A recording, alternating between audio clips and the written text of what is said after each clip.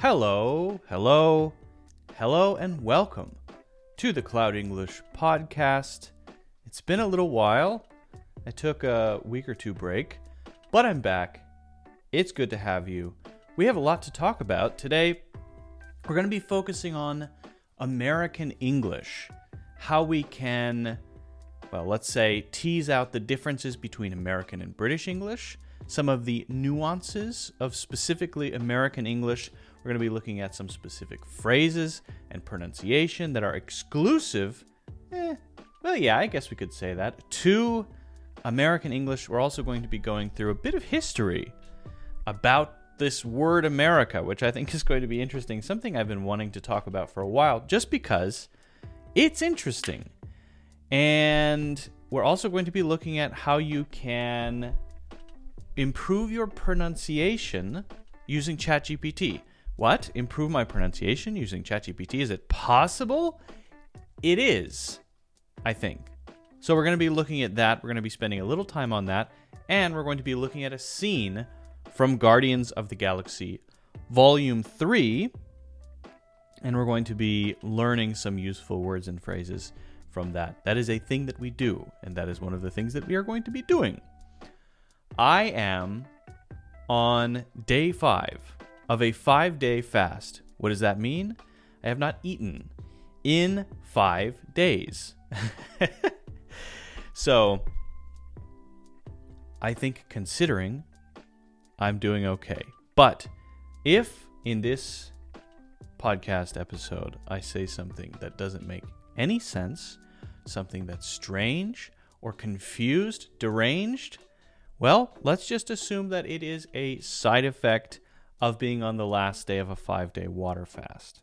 I will just consider it a win to get through everything that we have on the docket without any major catastrophes. That would be a huge win in my view. But we do, in all seriousness, have a lot to talk about today, and I think it's going to be interesting. Interesting, informative, insightful, perhaps even, maybe, engaging? Maybe not that far. I wouldn't go that far. Entertaining? Absolutely not. Let's see, what else? My ChatGPT writing course will be coming out soon. That is not a writing course exclusively for English learners. It is for everyone who wants to create really good writing in ChatGPT. Have I cracked the code?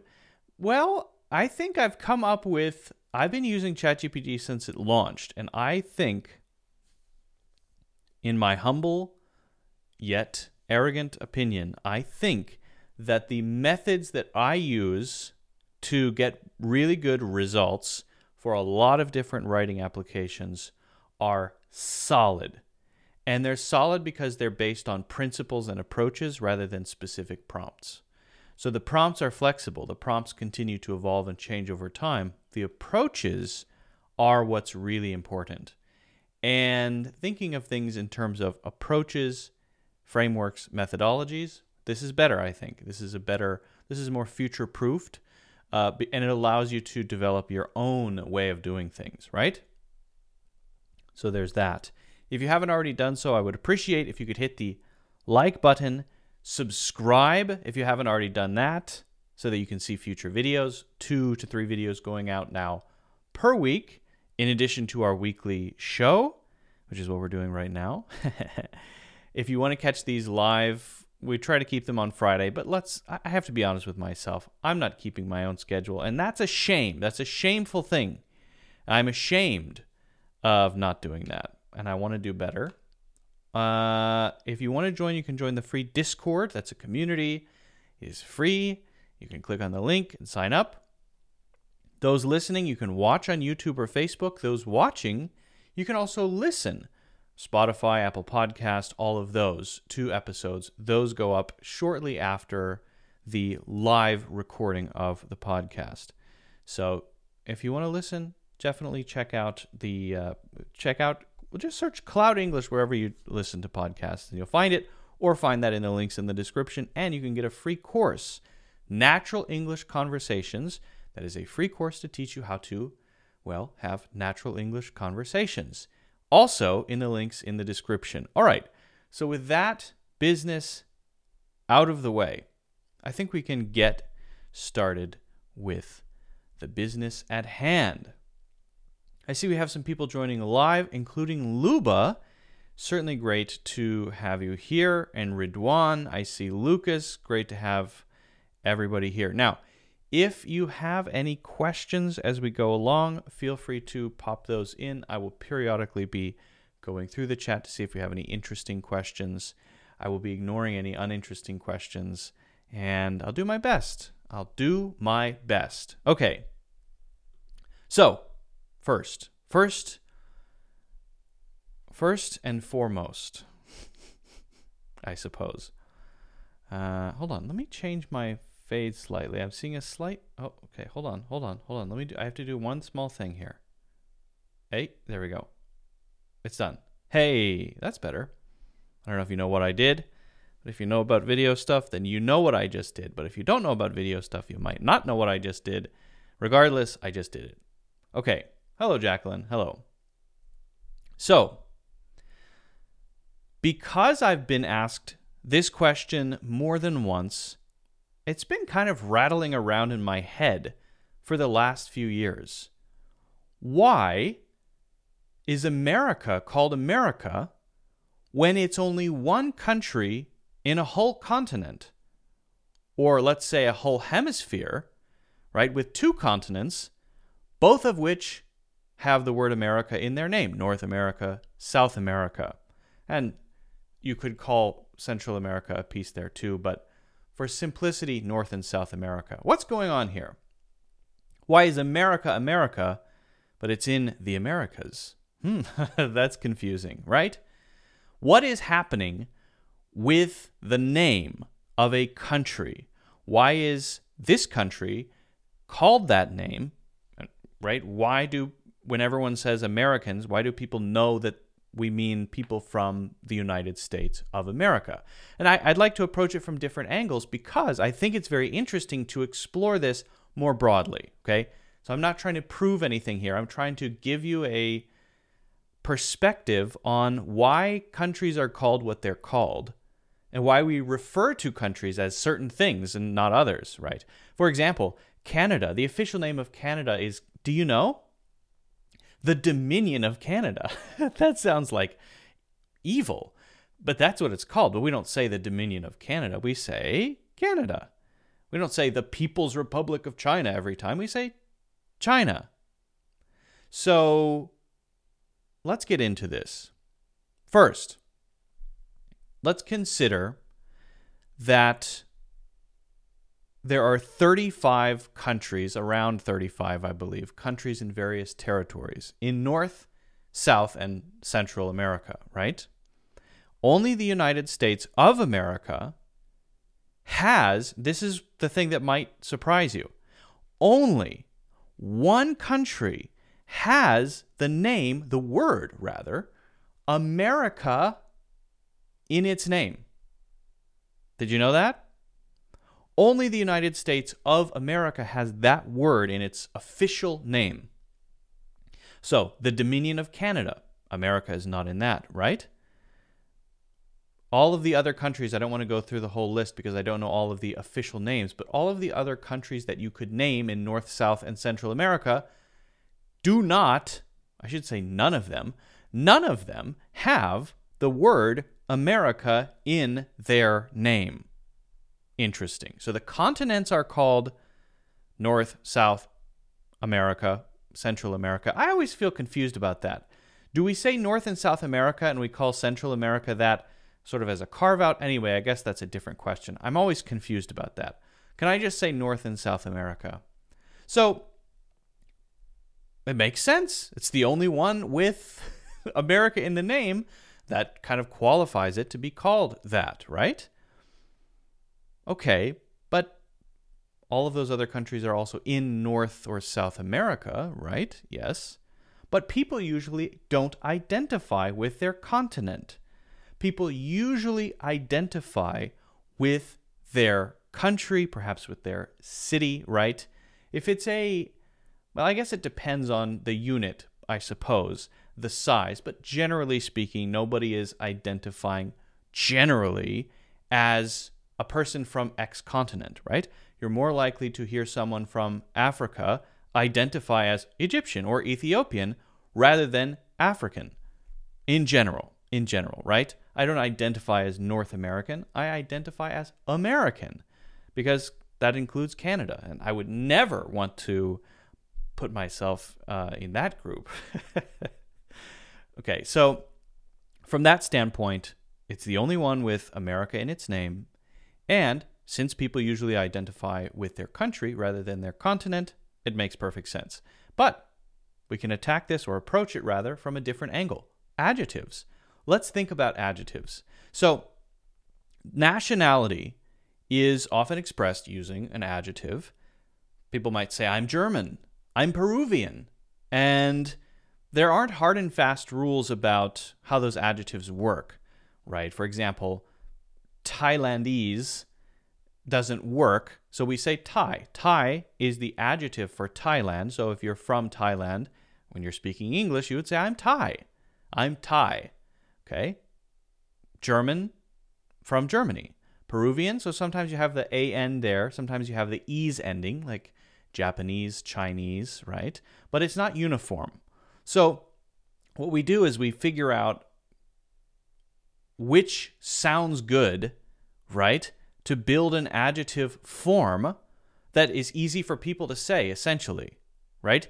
They're created usually based on the country's name, and again, they have to be fairly easy for people to say. I believe that's why we're not saying Thailandese, because it's hard. So we go with Thai. So what words are you going to use in the official name of the country to make the adjective, right? For example, the People's Republic of China. Of these, could we say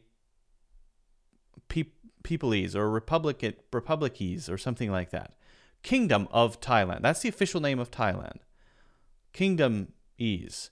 Well, no. The reason is that you have to choose something that is within the official name unique. You don't have to. I mean, that's what we usually do when we use an adjective for a country.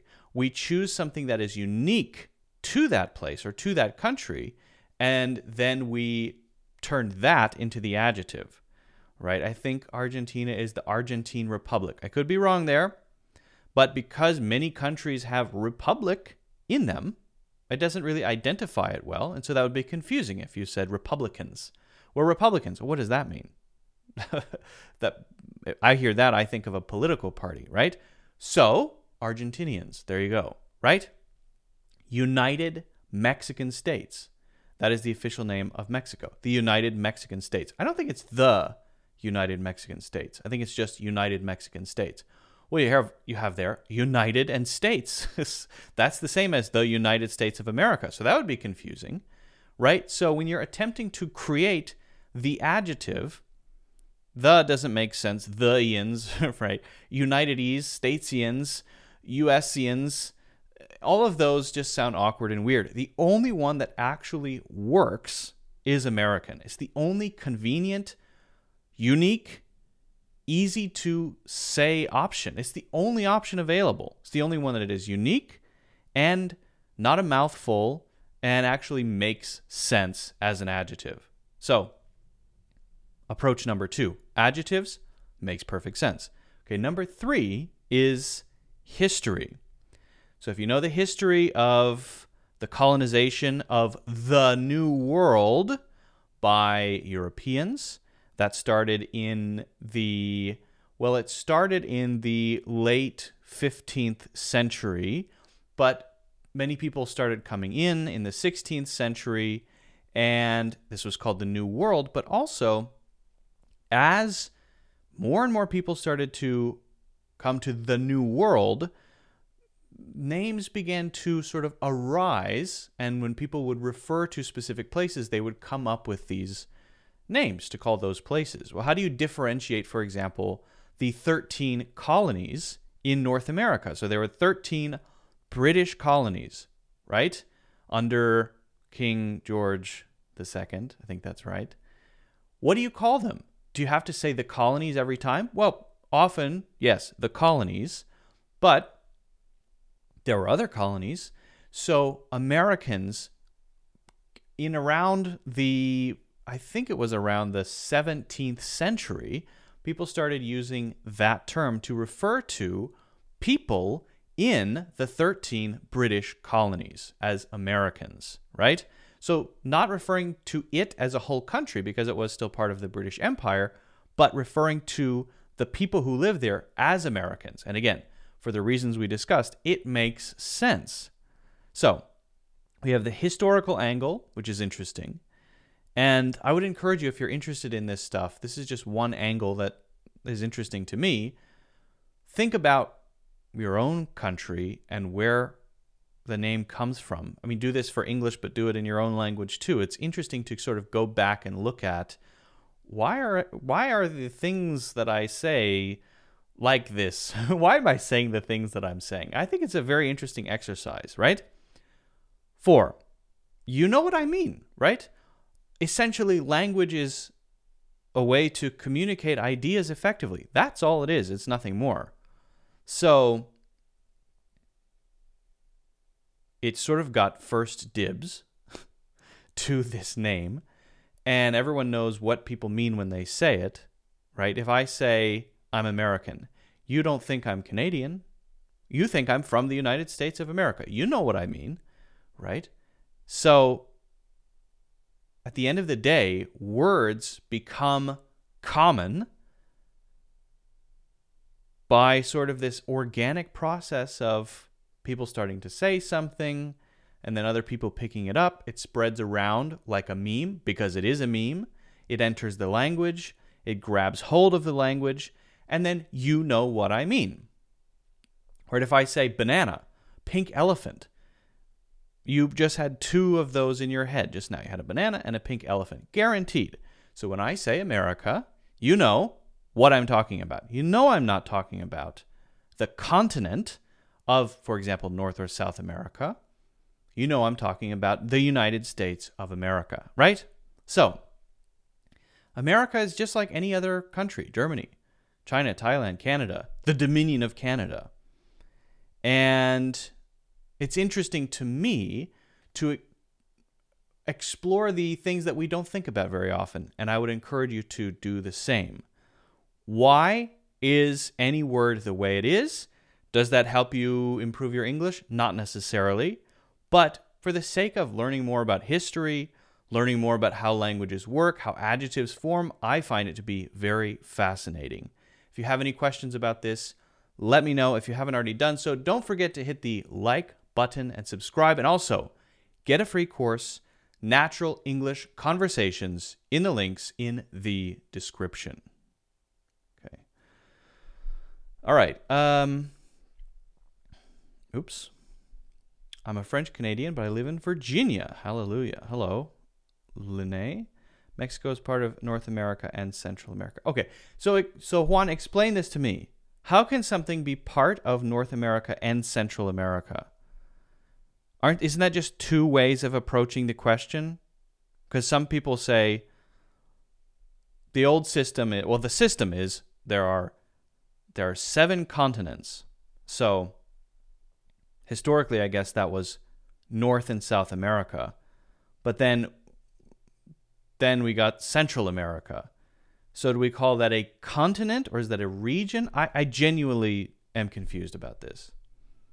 I genuinely don't know the answer. Okay. That's great to see more people joining. Great to have you all. Awesome. And again, if you have any questions about pronunciation, idioms, culture, grammar, whatever, feel free to ask. I'm on, as I said at the beginning, day 5 of a 5-day fast, meaning I have not eaten a single bite of food since last Sunday evening. It is Friday, May 12th. So 5 days. And so I'm going to be eating in a little bit. You have to eat slowly. though, when you do a fast. So if you've never fasted before, I can't recommend it to everybody, but it is really interesting. It's a really great experience. After the first 24 hours, you don't feel hungry anymore. There's no craving. There's no, I wish I could eat it. You just kind of forget about food. It's weird. And I'm drinking water for my fast. And it's an interesting sensation because in my head I feel quite clear and I feel really good. Actually, I feel great. I feel like I don't have any inflammation or anything like that. I feel fantastic. But I'm moving slowly, which is a weird thing, right? Why am I moving slowly? I think it's because you're changing fuel sources when you normally eat you're burning carbs and sugar, and that's your energy source, and that's sort of a higher intensity energy, I think. And when you don't have that, then your body has to turn fat into energy, and it's fine, but it's sort of a lower burn, I feel. I don't know anything about this, but it feels like a lower burn, so I'm just kind of slow, moving slowly, which is interesting. But the other thing to consider is when you exit the fast, you can't just start eating like crazy. There's this thing called refeeding syndrome. And if you don't resume eating correctly, the longer the fast, the higher the risk of this. So 5 days is actually not that long. There are people who fast for 10 and 14, 30, 40 days. Then there's a really serious risk of this refeeding syndrome. So essentially, if you were to fast for 7 or 10 days and then eat a giant Thanksgiving dinner or something, you'd probably die or something like it. It's a real thing. It'll shock your body to the point where organs can shut down. It's very serious. So you have to very gradually begin to eat, have some very light, couple calories here and there, some broth, and then over the next couple of days you can increase the amount that you eat. But it's been a very interesting experience, and I definitely want to do it again. I think I'm going to do it every year. I think every year I'll do a 5-day water fast. That's my plan anyway. That's my plan. Just because for health reasons, right? I did some research, and it seems like it's a good way to, it seems to be a good trick for longevity, and also to prevent sort of the diseases that come later in life. You know, I'm 34 now. I'm an old man. So as I move rapidly towards 60, I want to make sure that I'm healthy. I want to be a healthy old man rather than an unhealthy old man. And I think that's one of the factors. Okay. So next, we are going to take a look at a clip from Guardians of the Galaxy Volume 3 and hope for the best in terms of copyright. I think we should be okay because we're just going to be watching little sections and pulling out clips, so I think we should be good. Okay. So let's hop over here to Guardians. Give me 1 second. Has anyone seen Guardians of the Galaxy Volume 3? It's actually, I thought it was quite good. I thought it was very good. I really enjoyed it. Would see again for sure. All right. So here we go. Listen carefully. We'll pull out words, and then we're gonna use ChatGPT to help us here to include some key language, right? Where is my ChatGPT? Wait 1 second. Hold on. Where's my where is my ChatGPT overlay? Sorry, give me a second here. All right, there's that. There's that.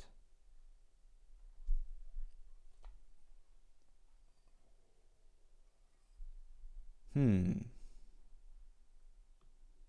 Mm-hmm. Mm-hmm.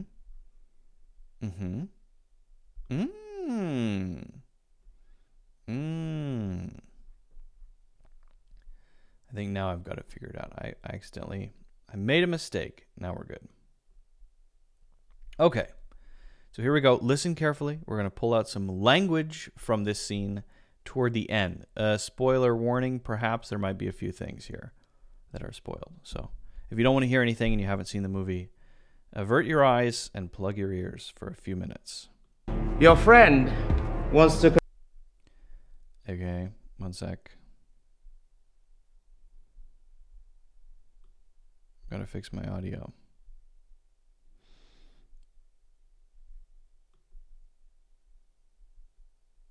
There we go. Oh, so many tech issues today. Stop with the tech issues, all right? Okay, now we're ready. Let's take a look at this clip, listen carefully, turn on your ears, and see if you can figure out what each word or phrase that we're going to pull out means, and see if you can use it yourself. Make your own sentences. Your friend once took advantage. I learned my lessons. I aimed some small part of my mental capacity back in my own direction. Okay. You hear that? Take advantage. Listen for that. Listen for take advantage. Take advantage. I learned my lessons. Your friend once took advantage. Friend once took advantage. Your friend once took advantage. Your friend once took advantage. So, this is a very interesting phrase, to take advantage, because it has two main uses. It has a positive one and a negative one. To take advantage of an opportunity, to take advantage of someone's maybe assistance, to take advantage of a resource, to take advantage of an advantage, to take advantage of something that you have that maybe others don't have. This is usually the positive meaning. I'm going to take full advantage of the campus library while I'm here for 4 years. There are so many great resources, scientific research that's hard to access elsewhere. I'm going to take full advantage. But this has a negative side. And the negative side is to abuse something. So someone has used you, or you are using someone else. I said you could sleep on my couch for 3 days. You've been here for 2 weeks. You're taking advantage of me. You're taking advantage of my generosity, of my kindness, right? So this is bad, because this is something that has been given, something that has been offered, and you're taking not just a little bit, but you're taking as much as you can. So that's the negative meaning. Which one is it here? Probably the negative meaning. Okay? I learned. Your friend once took advantage. Your friend once took advantage. Now he's referring to Rocket Raccoon in this, and basically saying he regards Rocket as a sort of a negative of using his, I guess, resources and his kindness. I don't actually know what he's talking about, because he's insane in the movie. He's pure evil. So let's see what ChatGPT gives us if we say take advantage. And then I want to see if it gives us the positive, the negative, or both. Right? That's what I want to see. Definition: to take advantage means to use a particular situation to do or get what you want, often in an unfair way. So it's giving us the negative. And I think it's giving us the negative because that is more common. The more common one is the negative one, not the positive one. He took advantage of the confusion to slip away from the party without anyone noticing. It's not right to take advantage of someone's trust. It can seriously damage the relationship. Totally agree. Totally agree. Okay. So let's keep going. I learned. Your friend once took advantage. I learned my lessons. I aimed some small part of my mental capacity back in my own direction. I aimed some of my mental capacity back in my own direction. I think that, well, let's listen to that one more time. I aimed some small part of my mental capacity back in my own direction. Some small part of my mental capacity. So what is the difference between mental capacity and intelligence? Well, it's often not super clear what that means because often they could be used interchangeably. Your mental capacity is how intelligent you are, but generally speaking, mental capacity could be a broader concept than just intelligence because mental capacity might include reasoning skills, it might include things like adaptability, it might include aspects of your character, it might include your ability to sort of plan things in your head, it could include memory, right? We often regard intelligence and memory as two separate things. So then we get into these little buckets where, okay, is it intelligence or memory, or are those the same? Where we can have a broader category of the power of your mind. What can your mind do? And that is your mental capacity. Basically, how much are you capable of mentally? That's basically what we're talking about here, okay? So again, let's just reinforce this here. Let's look at mental capacity. Mental capacity. Definition: mental capacity refers to a person's ability to understand, make, and communicate decisions that affect their daily life. It can involve various cognitive functions such as memory, comprehension, reasoning, and decision making. Right. So that bundle, if you're just talking about memory, just talking about reasoning, those could be two separate things happening in the mind. Okay, let's expand that and just say one thing. Mental capacity. My immense mental capacity, or I feel like my mental capacity is declining. After the accident, the doctors had to assess his mental capacity to determine if he was capable of living independently. The court declared that the elderly man lacked the mental capacity to manage his own financial affairs, so a guardian was appointed. Good examples. Thank you so much, ChatGPT. Let's move on. Let's keep going. We're going to be looking at 4 more here, so listen carefully. My mental capacity back in my own direction, and now gravity itself serves my whims. Gravity itself serves my whims. I want you to listen to the word whims here. Serves my whims. Now gravity itself serves my whims. Gravity itself serves my whims. What is a whim? Well, a whim is something that we do offhand. We don't plan it. It's a casual thing. Like, I decided to fly to California for a weekend trip on a whim. On a whim. So I didn't plan it months ahead of time. It was this sudden impulsive decision, and it just came up. It was a feeling I had, you know what, I need to get out of here and go. So that's what I did. So that would be a whim. On a whim, I walked into a store and bought a brand new jacket. Okay, now my whims, often when we say it like this, we're saying, well, whatever whim I have, whatever casual thought comes up, then I'll do that, right? I generally act on my whims. Now, he's talking about gravity obeying his whims. So his mental capacity is so great that he's mastered gravity. And if he casually decides to throw someone across the room using his power over gravity, he can certainly do that. But it's a sudden decision that he might make, right? And so it's sort of like saying, yeah, whatever I feel like, gravity will obey me. Self serves my whims. Gravity itself serves my whims. So it's gravity that's serving his whims. So if you serve someone's whims as whatever I say, you do. If that's a person, okay. But if it's gravity, okay. Maybe he can float. Maybe he can throw people around. It obeys his whims. Very interesting, I think. That's a good one. And there are a lot of different ways that you can use it. Let's look at whims here. Whims refers to sudden desires or changes of mind that appear to be thoughtless or without any particular reason. Example, my little sister is full of whims. One moment she wants to go to the park, the next she insists on staying home and playing with her toys. It's difficult to plan anything with John because he often changes plans according to his whims.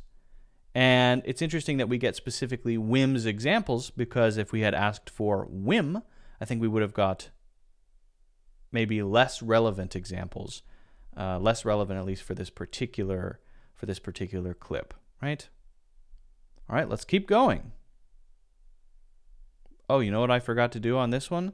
Let me just do it because I like to do it. My whims. My whims. I like it to show up. All right, next one. You must find Counter-Earth familiar. Counter-Earth? I visited your planet many years ago. Earth hasn't been my planet in a long time. Your people had wonderful spirit. Your people had wonderful spirit. Had wonderful spirit. Had wonderful spirit. The art. Wonderful spirit. I thought a spirit was something that, like a ghost, or the essence of who you are. Maybe the thing that exists after you die, right? Someone's essence, that's their spirit. Well, spirit is used in a lot of ways. You have the spirit of the times. That's the general essence of this unique period of time, right? We can also use spirit to mean more like attitude, more like energy, life. If you say someone has spirit, not a spirit, but they have spirit, that means they are lively.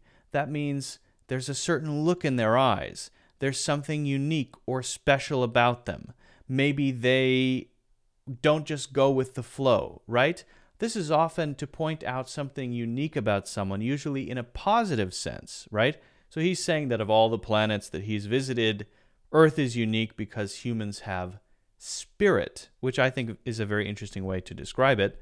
But I'm curious if ChatGPT can give us spirit in this sense, because there are so many different ways that spirit can be used. So I'm actually a little skeptical of what we're going to get for this, but let's see what we get.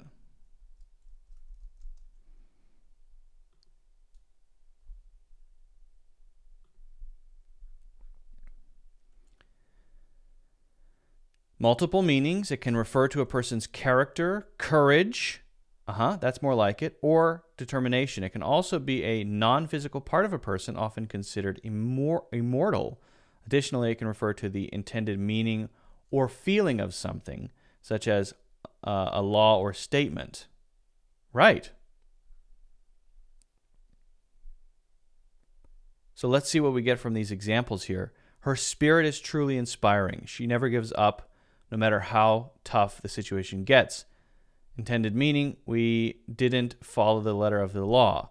All right, so let's now do this. Give me 2 more examples with the first meaning.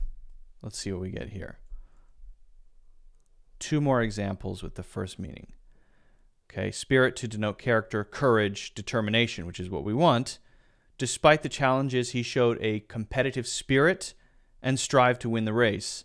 Even in the face of adversity, she maintains a cheerful spirit that uplifts everyone around her.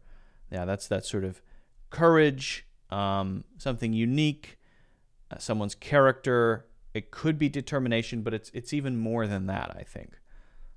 It can be used very broadly, but there's something unique that stands out about someone with spirit. Interesting word. All right, great. Let's keep going. Wonderful spirit. The art and music and literature were some of the finest in the universe. Earth would be a fabulous place were it not for the ignorance and bigotry. Okay. It inspired me to create Counter-Earth. I don't care. All of the good and none of the bad. I don't need another speech by some impotent whack job whose Okay, listen to whack job. This is going to be our next one, so listen carefully to whack job. Now, the spelling of this is kind of up in the air. It seems like some people are spelling this W-H-A-C-K job, some W-A-C-K job. The best I could come up with was W-A-C-K job. But the spelling of this seems to be unclear. Some official dictionaries have it as W-A-C-K, some have it as W-H-A-C-K. Very interesting. And some even have it as one word, whack job. A whack job is in one word, whack job, instead of two. need another speech by some impotent whack job. The bad. I don't need another speech by some impotent whack job whose mother didn't love him, rationalizing. None of the bad. I don't need another speech by some impotent whack job whose mother. Okay, what is a whack job then? You can probably get it from the context. He's impatient. He's clearly argumentative. He clearly doesn't like this guy. This guy is the villain of the story. So if he's an impotent whack job, he may be a psycho. He may be crazy. He may be delusional. There are a lot of different, someone who acts in a crazy way, someone who acts abnormally, destructively. There are a lot of different personality types or behaviors that we could refer to when we say whack job. It's pretty broad in that sense, but it's not a good thing, and it's usually referring to something out of the norm that we could call, let's say, crazy. Well, let's see. Whack job. Definition: whack job is a slang term often used to refer to someone who is considered crazy, eccentric, or highly unusual. That conspiracy theorist we met at the park seemed like a real whack job, making wild claims with no evidence. Everyone thought the inventor was a whack job when he first proposed the idea, but he ended up revolutionizing the industry. Wow. So he wasn't a whack job after all. Okay, so it's an opinion, right? You can use it. If you think someone is crazy, you can say, well, you're a whack job. It's not that bad, right? It's like saying you're crazy. You might make a comment if someone says something unusual, okay? Now, I have one more to do. Impotent whack job whose mother didn't love him, rationalizing why he needs to conquer the universe. Some impotent whack job. Rationalizing why he needs to conquer the universe. Rationalizing why he needs to conquer the universe. Whose mother didn't love him, rationalizing why he needs to conquer the universe. Rationalizing why he needs to conquer the universe. Whack job whose mother didn't love him, rationalizing why he needs to conquer the universe. I'm not trying to conquer the universe. I'm perfecting it. Okay. So, if you rationalize something, the end is already decided. You've already said, yeah, I'm going to do this. Yeah, I've decided this. Yeah, this is my plan. Yeah, this is who I am. And so the end result is done. Whether that's who we are, our identity, right? An action we take, right? A decision we make, a major life choice, a political opinion, all of these things we may rationalize. So how do we fit things that explain this to this, right?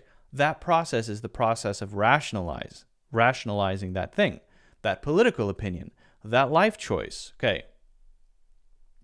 So is that a positive thing or a negative thing? Well, it's often used as a negative thing because what it often suggests is we're trying to explain why we did something or why we think something to try to justify it to ourselves and make ourselves feel good. Yeah, I did the right thing. Yeah, this is right. It's right. I'm right. Now let me explain why to myself. So, is that positive? That suggests that you won't change your mind. that suggests that you can't admit you might be wrong. That suggests that maybe, moving to another country wasn't the best move, and you're just trying to find an explanation about why that happened and believe in that explanation. So it's often sort of used to talk about self-delusion when we talk about rationalizing things. You could use it in a positive sense, but generally it is used to talk about almost lying to yourself. Rationalizing is similar in that sense to justifying, although justifying is more often used for both negative and positive. So rationalize.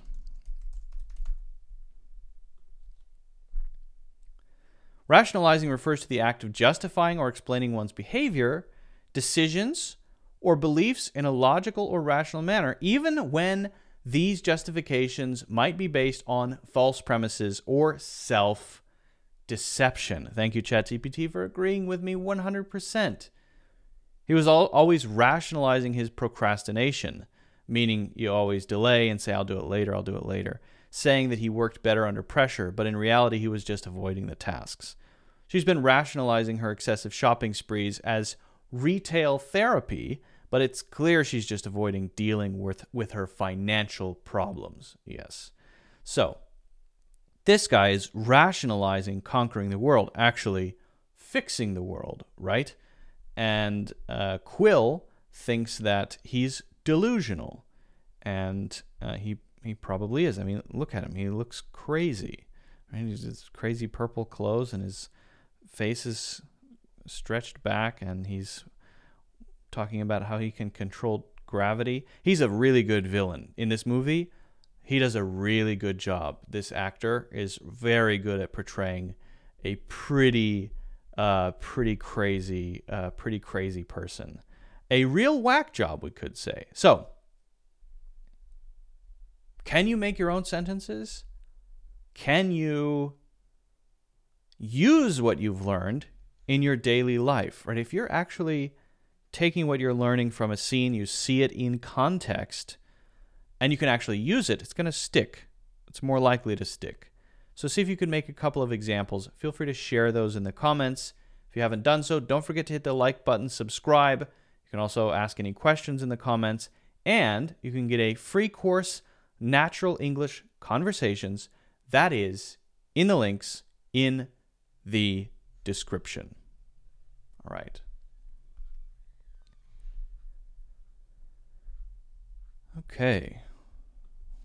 We survived.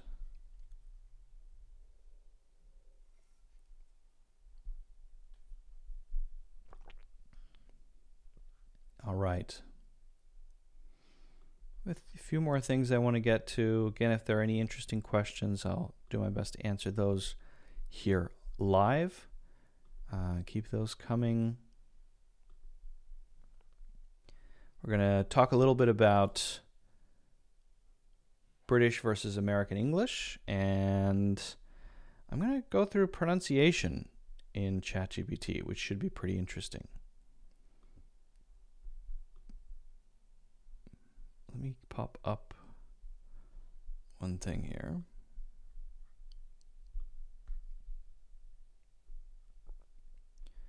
All right, let's head over to our Blackboard.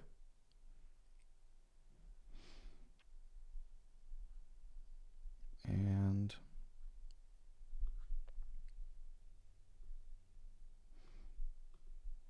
all right, here we go.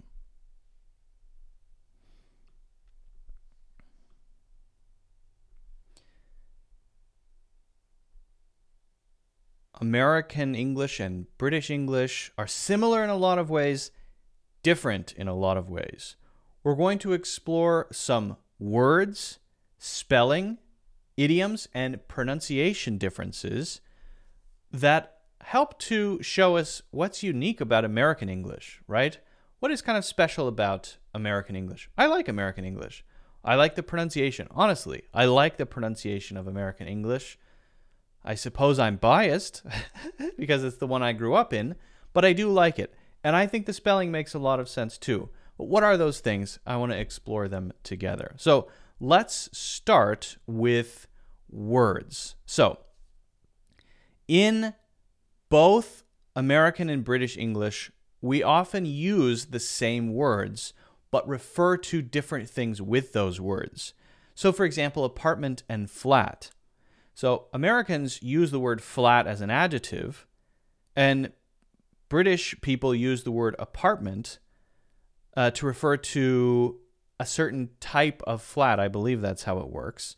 But generally speaking, if you're talking about where you live and you live in a building, Americans will say apartment, and British people will say flat, my apartment. But essentially, that is the same thing, right? For cookie and biscuit, it's a little more interesting because cookie is anything that is sweet and is sort of shaped like a circle or a square, right? And is made out of flour generally, right? And it's fairly broad. But British people also use cookie and biscuit, and a specific type of biscuit is a cookie. I think that's how it works. I could be wrong about that. But Americans use biscuit too. But when we say biscuit, what we're talking about is this big fluffy thing that's not sweet at all. It's savory that we might put gravy on top of. Biscuits and gravy. It's very fluffy. It's like bread. It's a kind of bread. It's totally unlike a cookie. So that's an interesting difference, right? Flashlight and torch are the same thing. So British people say torch and Americans say flashlight. But what I'm not sure about is what British people say when they have the thing on the stick with the fire. I guess that's not a common situation, so maybe you don't need to say it often. But maybe they're both torch? So Americans say torch for the thing on the stick with the fire, and they say flashlight for the thing with the batteries that shines the light. And in England, I believe both of those would be torch. For a car, the front of the car that you lift up to look at the engine is the hood in America and bonnet in the UK, and I think in Canada, I could be wrong about that, but I think in Canada they might say, do they say hood or bonnet? I'm not sure. Someone check me on that. My Canadian English is out of date. I'm not sure. But Americans do say bonnet. So a bonnet would be something that an Amish woman would wear, right? With a thing that goes out of the front like this. A specific style of headgear, worn by certain people. That would be a bonnet, right? And British people would say hood maybe means the thing that is on your hoodie, the hood on your hoodie, right? Goes up over your head. That is still the hood and not the bonnet, right? So again, used by both, but we have to be careful about the meanings. And I'm not sure about all of the meanings, but in England, I mean, but for American English, I find I feel like it's very straightforward. Because, for example, the next one, we have vacation and holiday. So when when a person from the UK says, I'm going on holiday, that to me says that they're going somewhere, leaving somewhere. But in America, we would say specifically, I'm on holiday, but that just means I'm not like summer holiday, winter holiday, like winter break. It's the period of time, right? Or a holiday being an important day in the year, like Christmas, right? That would be a holiday. Whereas a vacation is when we actually go somewhere. So vacation in America is going somewhere, and holiday is a particular day in the year, or a period of time where we're just not working. For example, when you're at school and you don't have to go to school in the summer, that might be summer holiday or summer break. Now it's common to say summer break as well. And then pants and trousers, that's the classic one. In the UK, pants refers to, I believe, underwear. Your pants. In America, pants are all trousers. And Americans don't often use trousers.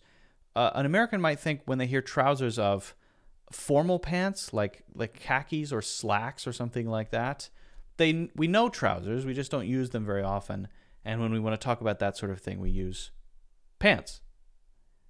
So when we go to the UK and we hear pants, we're thinking of long things that you wear, but actually what they're talking about is underwear, what we would call underwear. So anyway, a lot of interesting nuances there, and you have to you have to enjoy the differences to sort of learn them, and watch a lot of, I would argue, watch a lot of TV shows. What about spelling?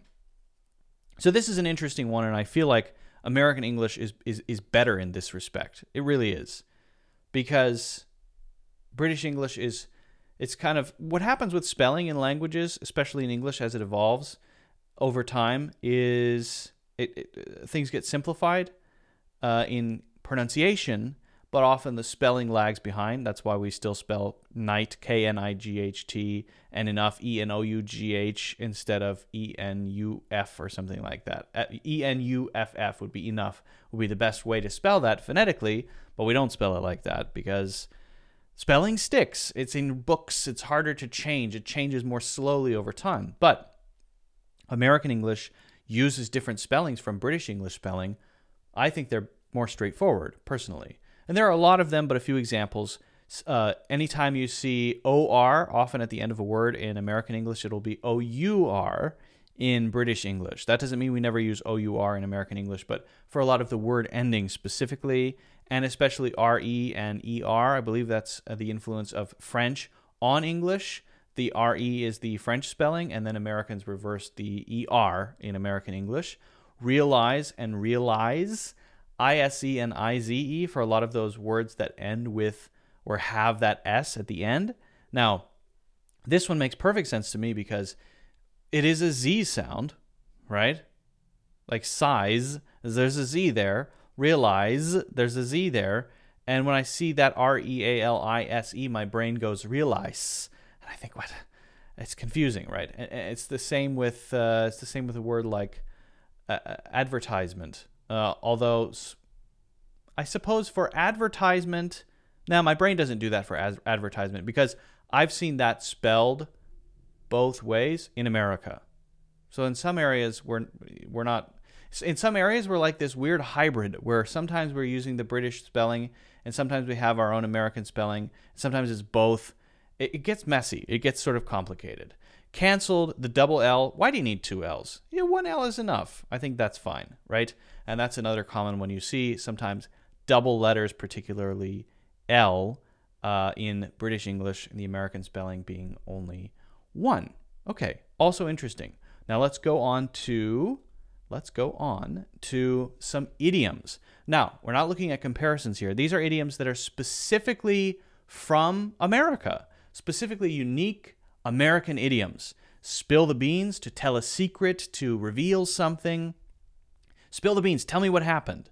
This is, well, it's a can of beans. We can picture a can of beans and the beans falling out of the can. Someone has spilled the beans. They've sort of revealed something. They've let everything out. To bite the bullet comes from the Civil War, where they would have to do amputations, but they didn't have any anesthetic, and so you'd have to actually bite down on a bullet to bear the pain. So bite the bullet means to just suffer through something, get through it. Just bite the bullet and do it, right, to get through something difficult. To throw in the towel comes from boxing, right? To throw in the towel means you quit, right? I'm going to throw in the towel. I'm done. I can't do it anymore. I can't handle it for any sort of situation, a project you're working on, whatever it is, right? A marriage, anything like that. You might throw in the towel, meaning you give up.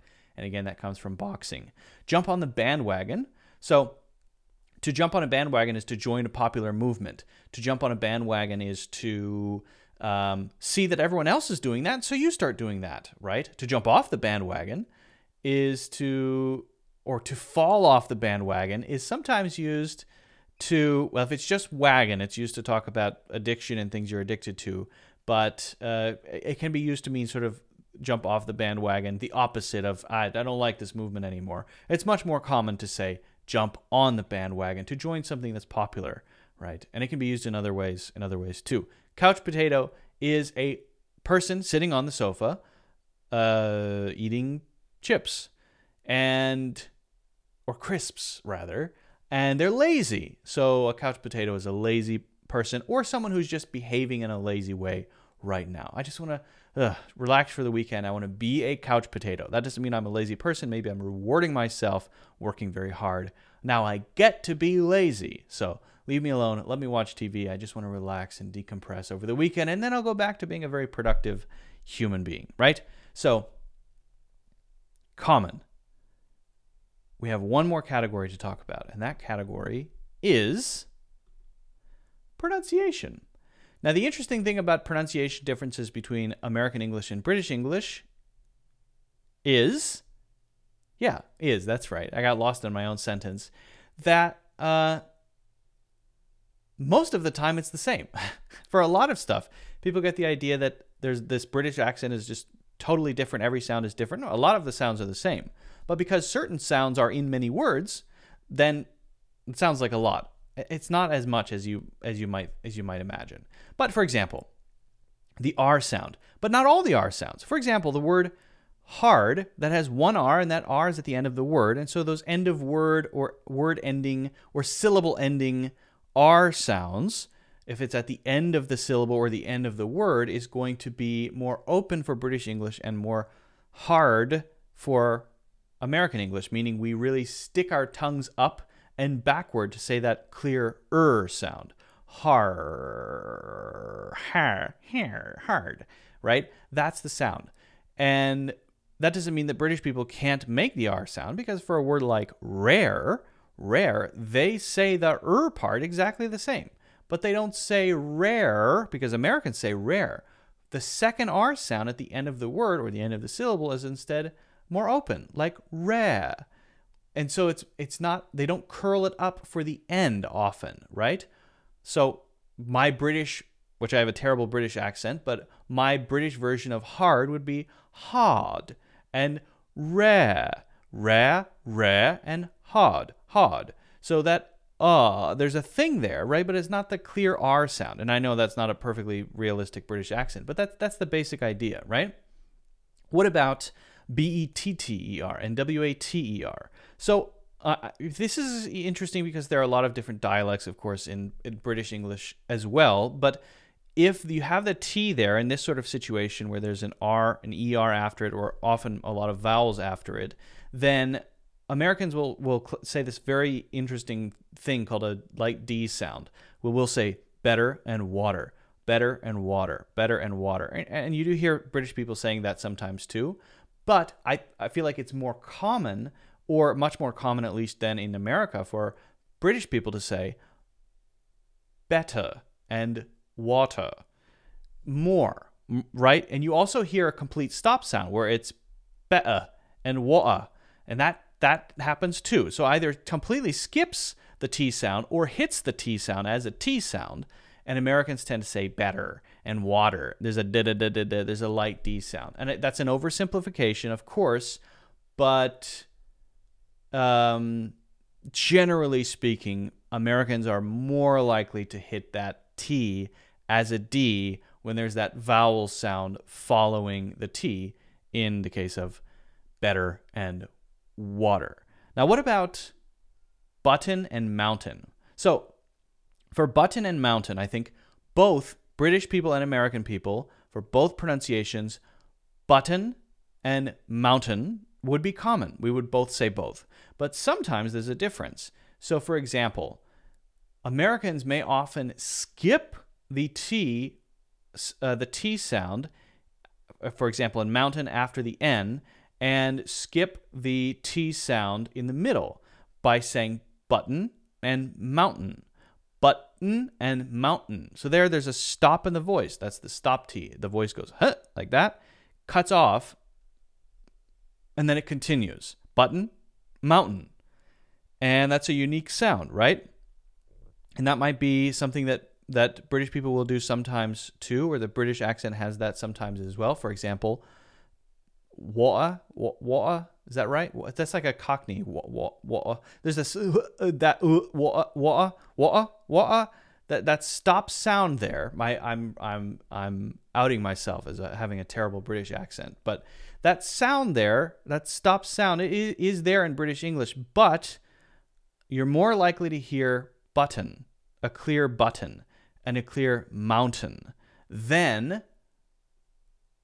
what Americans do in those specific cases, which is more often button, mountain.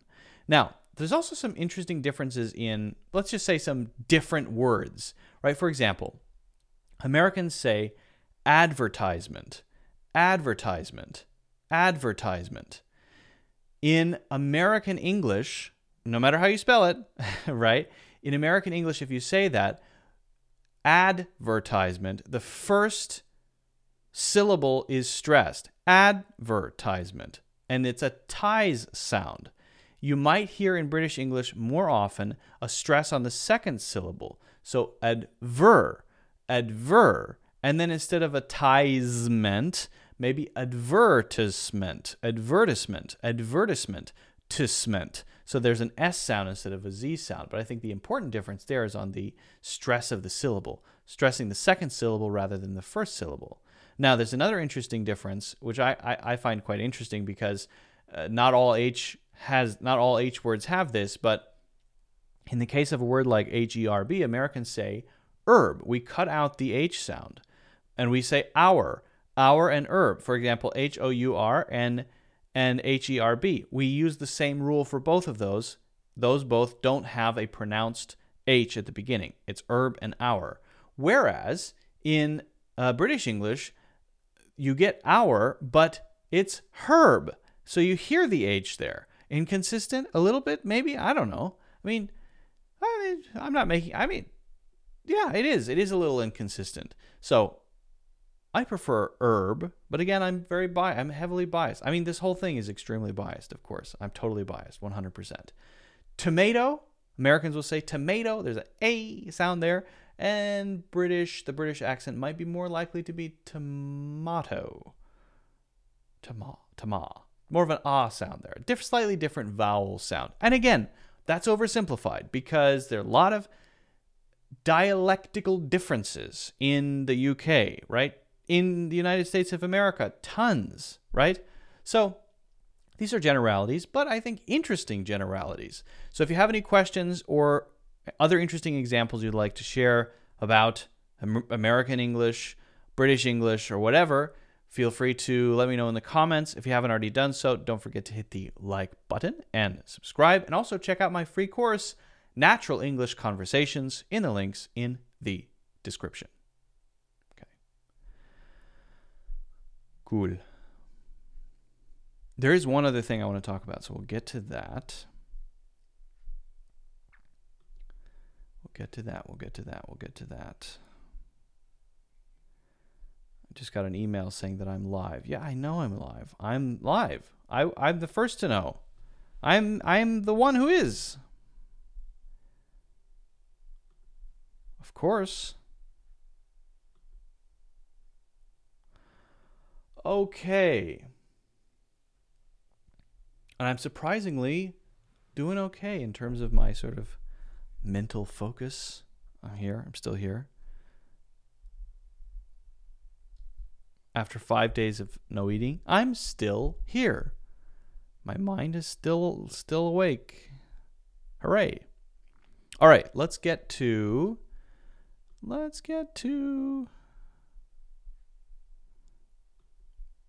pronunciation. Hey? Oh,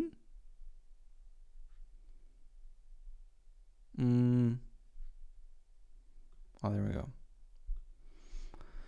There we go.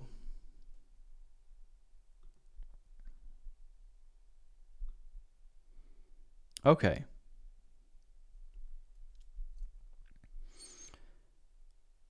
Can you use ChatGPT to improve your pronunciation?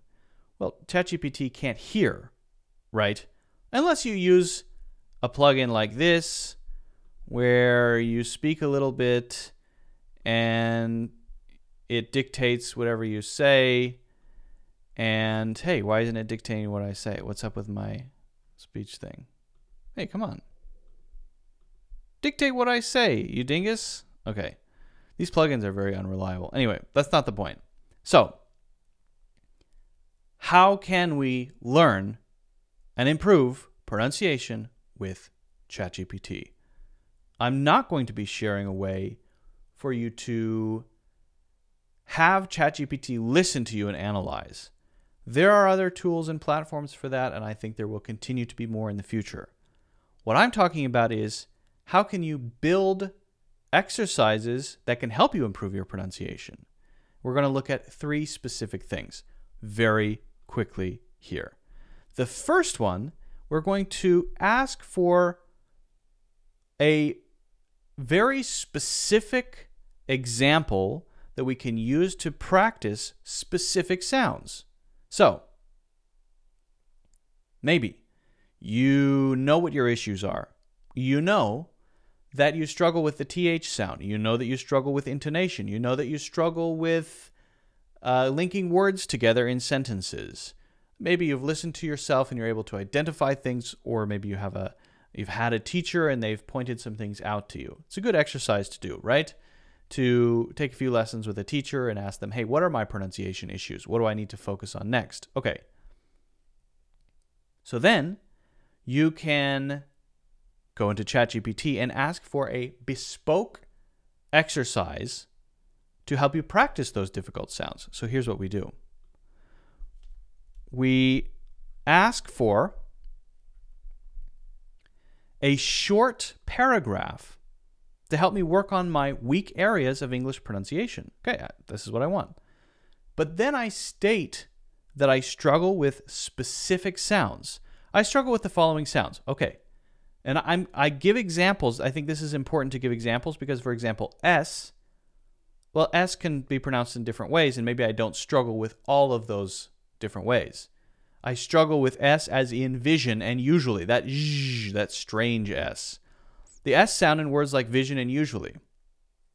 The voiced TH sound in words like this and father. So maybe I don't struggle with think or thank you, right? Or thatch, but I struggle with this and father, that voiced one. Okay.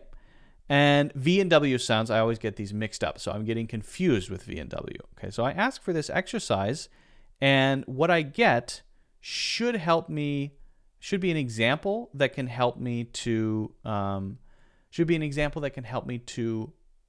essentially practice again and again to build the habits that I need. And this is not giving me what I want. So make a short paragraph. Maybe it is, but it's giving me a long explanation first. All right, are you done? That's not what I want. Try again, please. There we go. Second try is the charm, as they say.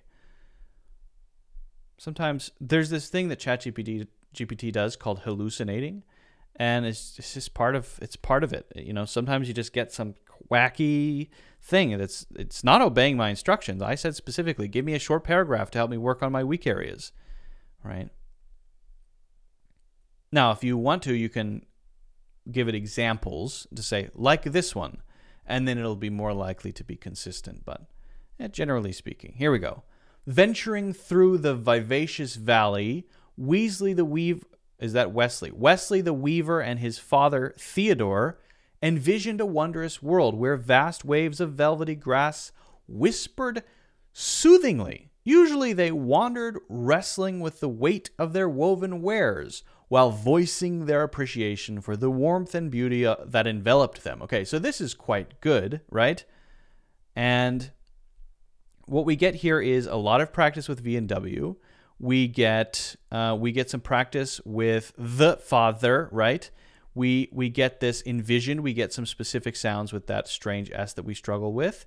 And so usually is here. We've got usually here, right? So we might try a few versions of this. We might ask for another one and another one as a way to repeat and repeat and repeat. Often the thing with pronunciation is even if you know how to make the sound correctly, you forget when you're talking because it's not a habit. So once you build up that habit, then you don't have to think about it. So that's what this specific exercise is for. Okay, but that's not all. Now, what if I want to be able to see the pronunciation?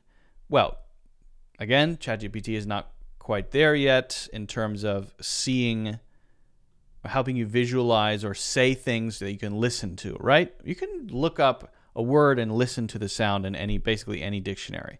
But what if I want to see phonetic spelling? Now, I know some of you prefer the phonetic spelling with symbols. I don't. So I like to use phonetic respelling, right? Pronunciation respelling. Personally, do it with whatever one you prefer, right? Sometimes it's useful to see it written out so that you can think of it in a different way. Maybe I'm struggling to pronounce things and I need a reminder to sort of break my brain of this word is pronounced that way, not the way that it actually looks, right? Provide the pronunciation respelling, very important, including syllable word stress. So that means big words for a stressed syllable. I want to see big words for a stressed syllable. Of the following sentence: in the vivid vision of a leisurely afternoon, a father, usually quiet, discussed. Okay, so just a sentence. We're not worrying about the specific sentence, but here we go. Oh no. Oh no, it's giving me the symbol. I don't want the symbols. Get out of here with the symbols. Use pronunciation respelling.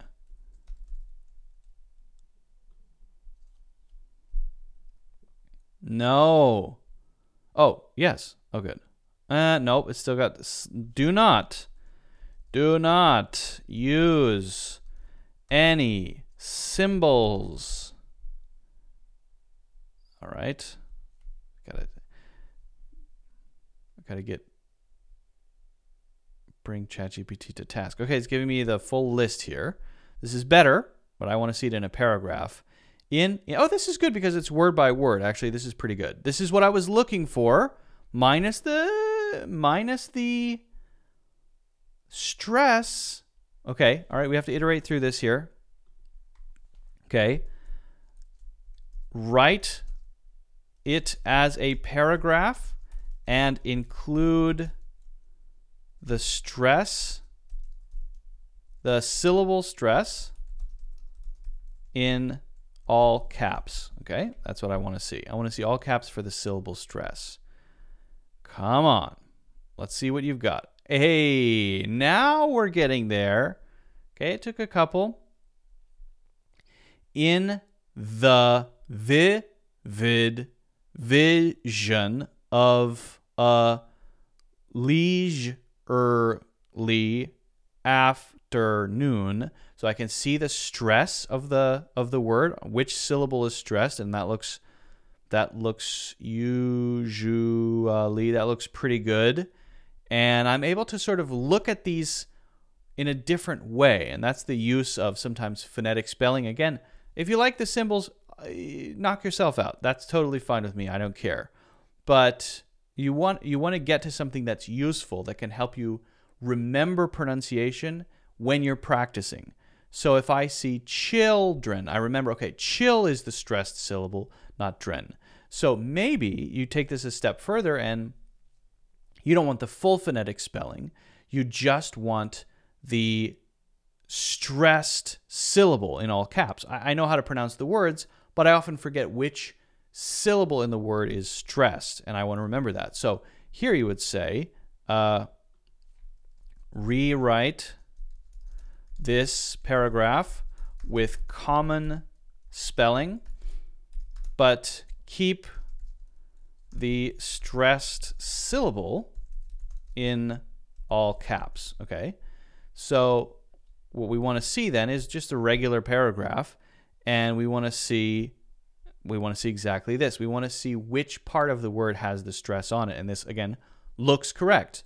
In the vivid vision of a leisurely afternoon, a father, usually quiet, discussed with his children the whimsical. Yeah, so this looks pretty good. It actually hasn't used completely natural spelling because it's got two U's here, but we can see the word a little more easily, so maybe you want to do it that way.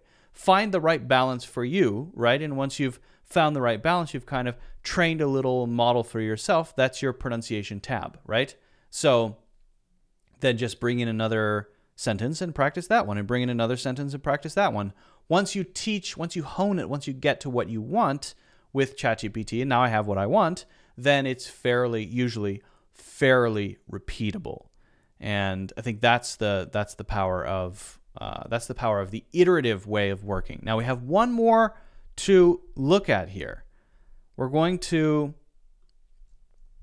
explore specific words. I want to know any rules. There are rules with words, and I want to understand the theory behind pronunciation a little bit. So, okay, let's if that's what you want. If that's what you want, I'm not saying that's the best thing, but you might want to know that stuff. So it's useful. Explain. So I'm looking for a teacher here. This is a teacher's role. Explain the word stress of the words I provide and give any rules associated with them. Only use pronunciation respelling, okay? Here are the words. Here we go. Sure, I can provide. I can certainly, what's wrong with me? Sure, I can certainly provide you with the word stress information for the words you listed. Okay. Usually. Very good. This word has 3 syllables. Huh? It's just listed 4 syllables. Well, usually can have 3 syllables though, so maybe that's what it's going with. Usually is an interesting word because it can have either 3 or 4 syllables. The primary stress is on the first syllable, you. Remaining syllables, ju, uli. Oh, it's considering uli. Yeah. Okay, fair enough. Not perfect. Rule: in many English words, the first syllable tends to be stressed, especially in words that have prefixes. However, English word stress patterns can often be unpredictable and learned through exposure and practice. And I would agree with that. The best way to learn what stress to have on a word is to just kind of absorb it by using it. So that's true. Exposure and practice. Pizza. That is correct. This word has 2 syllables. The primary stress is on the first syllable, P. The second syllable, ts, is unstressed. Absolutely. Rule: like the first example, this also follows a common trend where the first syllable is stressed. However, it's important to note that many borrowed words in English like pizza from Italian retain their original stress pattern. And then trilobite, again, 3 syllables. Okay, so you get the idea. Remember, English does not have strict rules for word stress. That's true. They're not strict. It's so complicated and nuanced. And there are many exceptions. Absolutely also true. These rules are general trends and may not apply to every word. It's often necessary to learn the correct pronunciation for each word individually. So it's very cool to get the breakdown, I think, and useful as a way to explore it. But you have to always remember, hey, this is pronunciation we're talking about, and it's very flexible, and it's hard to apply hard and fast rules every single time. You will always find exceptions. So we've looked at really 3 approaches, right? We've looked at a way to build an exercise based on problem words. We've looked at a way to visualize pronunciation a little more easily by turning text into phonetic symbols, if that's your thing. It's not my thing. Or, for example, pronunciation respelling, where we can see it in a different way to practice pronouncing it, or just stressing or focusing on specific stress, seeing the stress in all caps. And we looked at a way to break words down into their component parts and rules. And that's an interesting way to maybe remember something or find a pattern that you didn't see before, right? It can be very useful to do that too. So if you have any questions about this, let me know. Give this a try. Let me know how it goes in the comments. If you haven't already done so, don't forget to hit the like button and subscribe. And also, check out my free course, Natural English Conversations, in the links in the description. Okay. All right. About that time, eh? About that time. Well, thank you all so much for joining. That is all for us today. Those are our 4 main things that I wanted to cover. I hope you learned something. I hope you got something out of it. I'm gonna go eat something. I think I'm gonna eat a little bit. I'm gonna take a munch of something very small to break my fast, because it's about that time. I've been fasting again. I've been fasting for 5 days. It's been quite an experience, quite a journey, but it's time to break it. And I'm going to do it very slowly in a safe way, and drink lots of water, of course, as well. So thank you for joining. Thank you for listening. Thank you for watching. Again, join the Discord if you'd like to do that. That is a free community that you can join. I share updates there. Regular content goes up there as well. When I launch a course, usually I notify everybody to get a special discount on the course. So that's there. No, if you did Olga says dry fasting. No, if you did a 5-day dry fast, you would die. You can do a daily dry fast. That's Ramadan, right? It's a dry fast from sunrise to sunset, but you're eating every day. You're drinking every day. This is a water fast that I'm doing. So you can do a water fast up to, I think the record is several hundred days, I believe. But usually people do 5 days, 7 days. Some people do 10. And a let's say long water fast would be 30 to 40 days. And I'm not there yet. I might do a 30 to 40 day water fast someday, but it's an interesting experience. Anyway, thank you all for joining. If you haven't already, don't forget to hit the like button and subscribe. Check out the courses, links in the description. You can get a monthly membership as well. There should be a 30% off link in there in the links for the monthly membership. And Olga says I do a 36 dry fasting every 2 weeks. 36-hour dry fast. Okay, that's still long to not drink any water. That's pretty insane. That's insane. That's crazy. I mean, cool, but good on you. But I can't imagine not having water for 36 hours. Amazing. You wouldn't want to go far beyond that, I would imagine. Could be dangerous. 36 hours, yeah. 36 days. Yeah. I think the limit on not drinking water is 3 or something like 3 days. So you're getting close to halfway there. So be careful. Be safe. All right. Anyway, thanks again. Have a great weekend. Like and subscribe. Courses in the links. Check out the audio version if you like to. And what else? Is there anything else? Is there anything else? I don't think so. I don't think there's anything else. Okay. So have a great weekend, and I will see you in the next one.